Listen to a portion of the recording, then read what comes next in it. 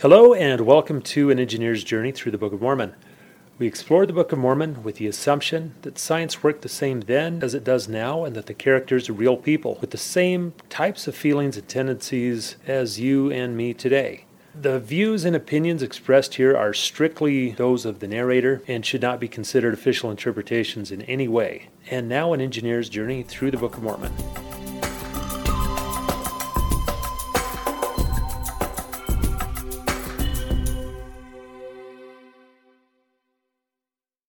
Hi, and welcome back. We will start with the answer to our trivia question from last time. How long were Lehi and his group in the wilderness? We find the answer to this in 1 Nephi chapter 17, verse 4. It says, "And we did sojourn for the space of many years, yea, even 8 years in the wilderness." Bear in mind, this is 8 years before they reached the land of Bountiful and began building a ship. Nephi gives no indication how long that took. I had assumed it was 8 years from when they left Jerusalem until when they reached the Promised Land, but no. It was 8 years before they reached the land of Bountiful by the seashore. It's anyone's guess how long they spent in Bountiful before they began their voyage across the ocean. Last time we talked about Nephi's vision.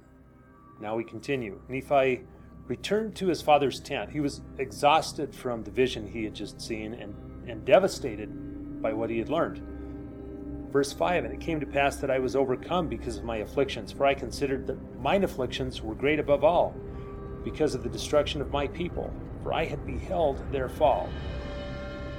And there was nothing he could do about it. As he said, he knew that the things that he saw, quote, "must unavoidably come to pass because of the great wickedness of the children of men." Then, to top it off, when he reached the tent, he found his brothers arguing with each other. After taking a minute to regroup, presumably while his brothers were still arguing, he asked them what the disagreement was about. They said they could not understand what Lehi meant when he talked about the Gentiles and the natural branches of the olive tree. In my opinion, that's a bit of an odd thing to argue about. Verse 8, "And I said unto them, Have ye inquired of the Lord?" Verse 9, "And they said unto me, We have not, for the Lord maketh no such thing known unto us." I've heard people say that Laman and Lemuel were resentful because Nephi had dreams and visions and they didn't. But there's no indication that he told them about his vision. When they said God didn't make things known unto them, they might have been making a factual statement rather than being resentful against Nephi. And also, before we get too hard on Laman and Lemuel for saying, "The Lord maketh no such thing known unto us," let me ask the question, when you inquire of the Lord, does he make such things known unto you? Nephi continues, verse 10, "Behold, I said unto them, How is it that ye do not keep the commandments of the Lord? How is it that you will perish because of the hardness of your hearts? Do ye not remember the things which the Lord hath said? If you will not harden your hearts and ask me in faith, believing that ye shall receive with diligence in keeping my commandments, surely these things will be made known unto you." It makes me wonder if sometimes the way the Lord makes them known unto you is by having someone who has had the vision explain them to you. That's just my opinion. After lamenting that his brothers would not ask God questions, Nephi explained to them the symbolism of the olive tree. We'll encounter the allegory of the olive tree in Jacob 5, the longest chapter in the Book of Mormon with 77 verses.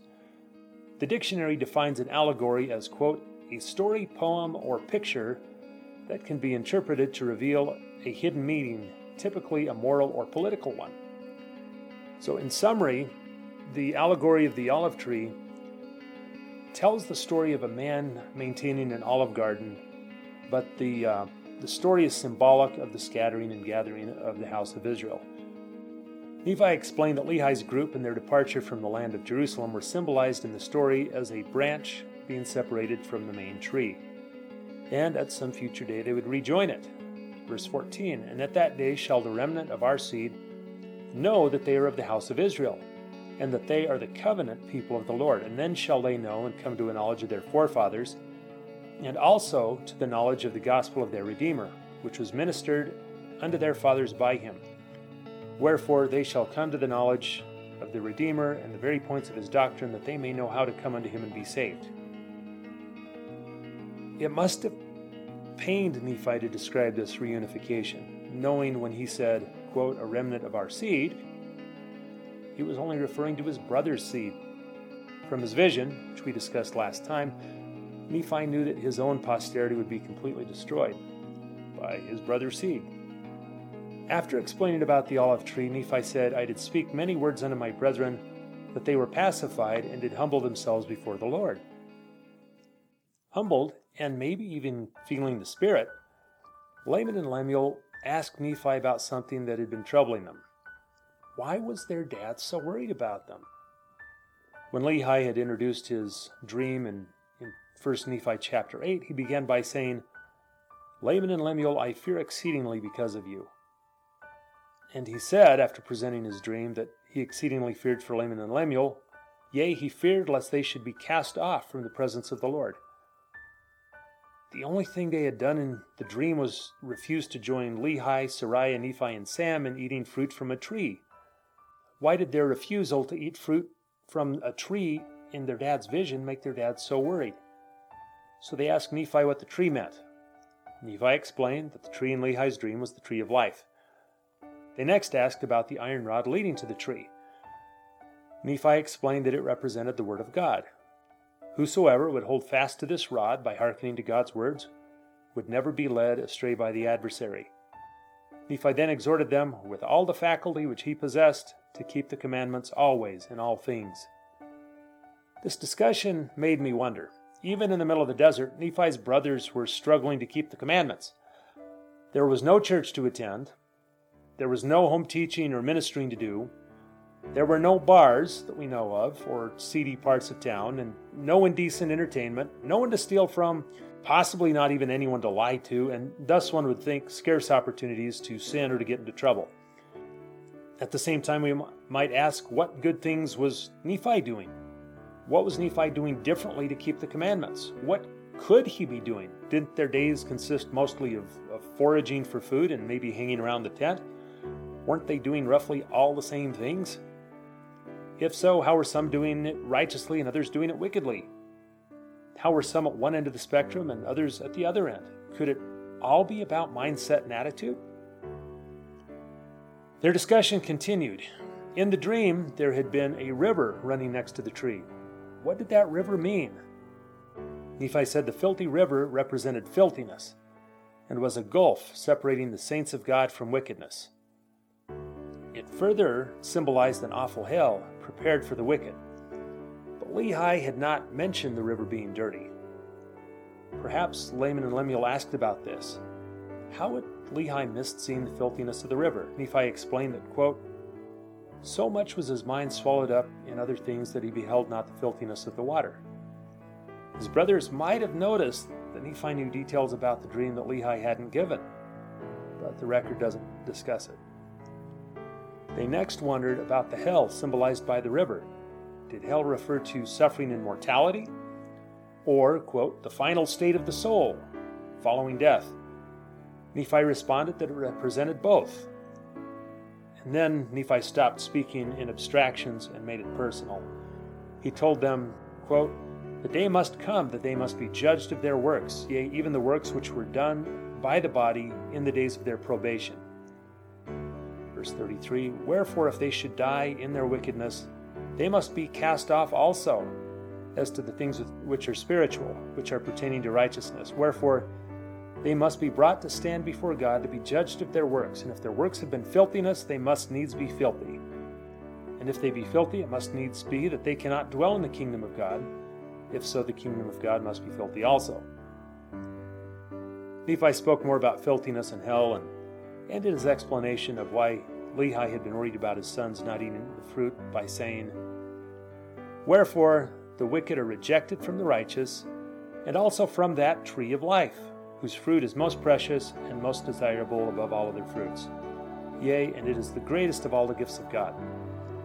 In short, Nephi's explanation of the dream meant that his brothers, who had not partaken of the fruit, had chosen not to partake in the kingdom of God. Their conversation continues in the beginning of chapter 16 with his brothers saying, thou hast declared unto us hard things, more than we are able to bear. Nephi had just revealed that their father's dream symbolized that they would ultimately reject God's love and go to hell. How is someone supposed to respond to that? But let's pause and step back for a minute. Let's review their discussion. After repenting and humbling themselves, Laman and Lemuel wanted to discuss the gospel with Nephi. They asked good questions that indicated an understanding of God's plan. They wanted to understand the symbolism of the olive tree. They tried to understand why their father's dream was so worrisome. And they knew the gospel well enough to ask whether hell was during mortality or after death. So, just my opinion, but I suspect that if Laman and Lemuel at this point were given suits, a clean shave, and a crash course in English, they would have fit right into a modern gospel doctrine class. And like most people attending those meetings, they would have probably identified with the good guys in the stories. So it's no wonder that they were disturbed that the prophet had recently had a dream of them abandoning the church and going to hell. My mental picture of Nephi's discussion with his brothers had always been one of an exasperated Nephi trying to be patient with his cynical, sarcastic brothers. I missed that Laman and Lemuel humbled themselves before that conversation began. They had a good intellectual grasp of spiritual concept and felt comfortable discussing their questions and doubts with Nephi. I was also impressed by how much Nephi loved his brothers. We're so used to them being villains and bad guys that it's hard to picture anyone caring for them. And although the story does in fact end with them being bad guys, it doesn't seem that they were always that way.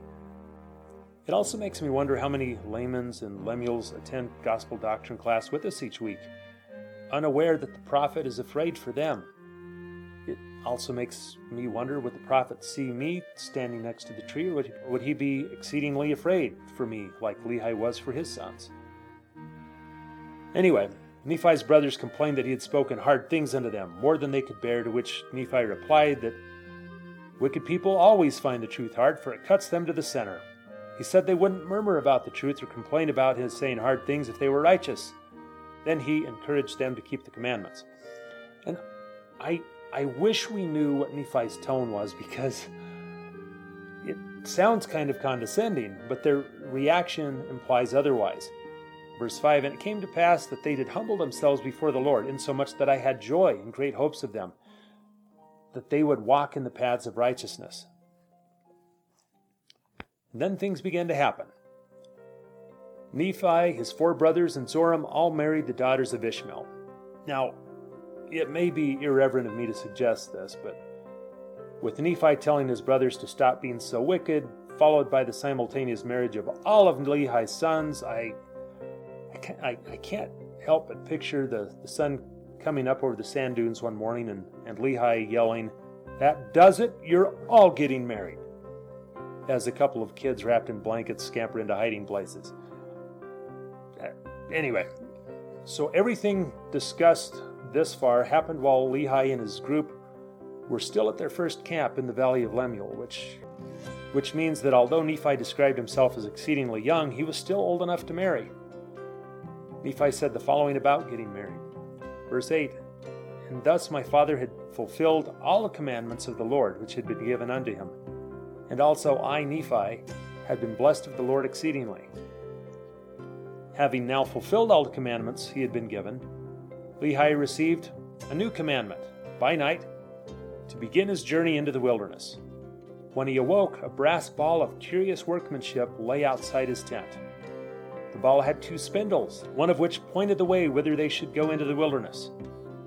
Although Nephi does not explain what the second spindle did, we can probably assume it acted like a compass, because, as Alma says in Alma 37:38, the word Liahona means compass. Also, as they began traveling in verse 13, Nephi gave unusually precise directions. Verse 13, and it came to pass that we traveled for the space of 4 days, nearly a south-southeastern direction.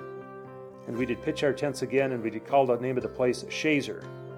After traveling for 4 days, they pitched their tents at Shazer and hunted with their bows and arrows.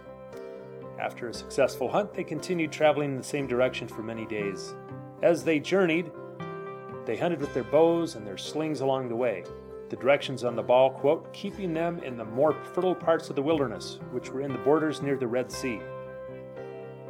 Eventually they stopped to rest and get food, but unfortunately the conditions that made the wilderness fertile were also hard on bows, probably because of the high humidity. As a result, Nephi's fine steel bow broke, maybe because of rust, and his brother's wooden bows lost their spring, again maybe because of humidity. Without food, things got a lot more complicated. Verse 20, and it came to pass that Laman and Lemuel and the sons of Ishmael did begin to murmur exceedingly because of their sufferings and afflictions in the wilderness. And also my father began to murmur against the Lord his God. Yea, and they were all exceedingly sorrowful, even that they did murmur against the Lord. Nephi said 2 verses later that his brothers had hardened their hearts again. Now, the word again is significant because it implies that their hearts had not been hardened before losing their food supply. In verse 5 earlier in the chapter, after discussing Lehi's dream with Nephi, Laman and Lemuel humbled themselves and began trying to live right, and did so for quite a while.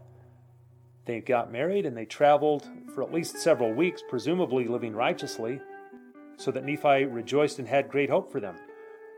But then their bows broke, things got hard, and they began complaining again. In verse 23, Nephi made a bow and a single arrow. Then, armed with his bow, arrow, sling, and stones, he asked Lehi where to go for food.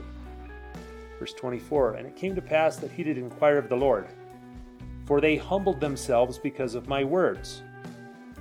For I did say many things unto them in the energy of my soul.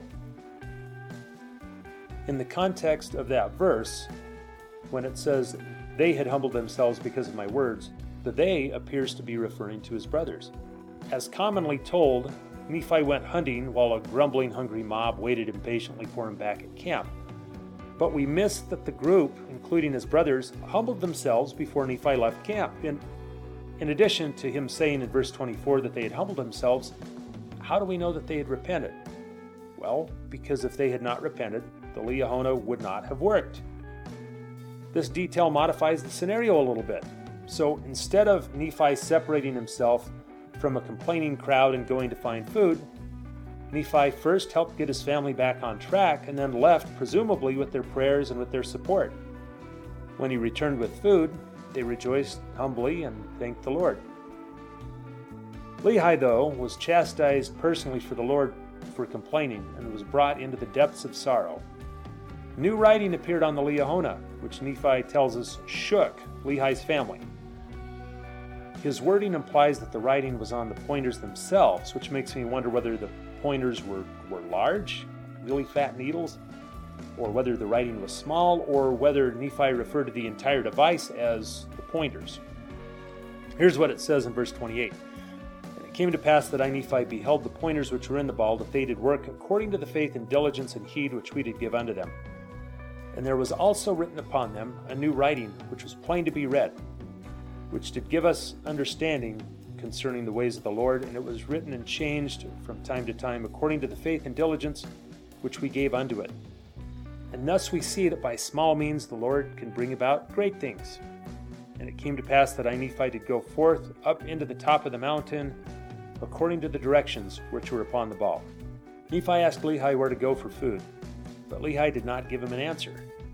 Instead, the answer came from, quote, directions given upon the ball. I always assumed he walked in the direction the pointer was pointing, but the above wording implies he followed instructions written on the ball instead. By following the Liahona's directions, Nephi found and slew wild beasts and brought back food to the group. The fact that he returned, quote, bearing the beasts, plural, implies that the animals were small enough to carry. Think about that for a minute. What were they eating? The family rejoiced, humbled themselves, thanked the Lord, and resumed their journey.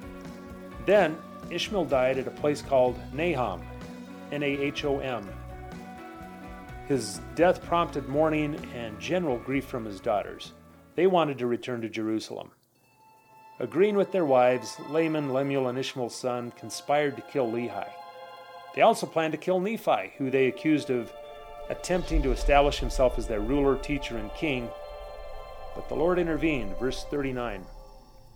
And it came to pass that the Lord was with us, yea, even the voice of the Lord came and did speak many words unto them, and did chasten them exceedingly. And after they were chastened by the voice of the Lord, they did turn away their anger and did repent of their sins, insomuch that the Lord did bless us again with food, but we did not perish. At the tail end of this verse, the phrase, the Lord did bless us again with food, implies that they were again without food until they stopped being angry. There's an interesting thing about Nahum, however you pronounce it. Some archaeologists have attempted to follow Lehi's trail using the small handful of directions given by Nephi. Lehi's camp was 3 days from Jerusalem toward the Red Sea. When their journey began, they traveled in a south-southeasterly direction, which, if you look on a map, is a route running roughly parallel to the shore of the Red Sea, which Nephi described as the more fertile parts of the land. There's an old frankincense trail that is similar to the route described by Nephi. In Yemen, toward the southern end of the Arabian Peninsula, the old trail changes direction and goes east, and it makes this turn at an ancient settlement, which the archaeologists were surprised to learn was called Nim, spelled N-H-M, because written Hebrew does not have vowels. They found artifacts going back to around 600 BC with the word Nim, N-H-M, written on it. Nahum, coincidentally, would have been spelled the same way, N-H-M. And this has caused some to conclude that it's the same settlement. Also, unlike the Valley of Lemuel or Shazer, Lehi did not appear to name this. That's what it was named when they arrived. And so that has caused archaeologists to think that this might be the same spot. So from there, they traveled due east and will continue their journey next time. So we'll wrap up today with a trivia question. How many times does the word Liahona appear in the Book of Mormon? That's all I have for today. We will see you next time.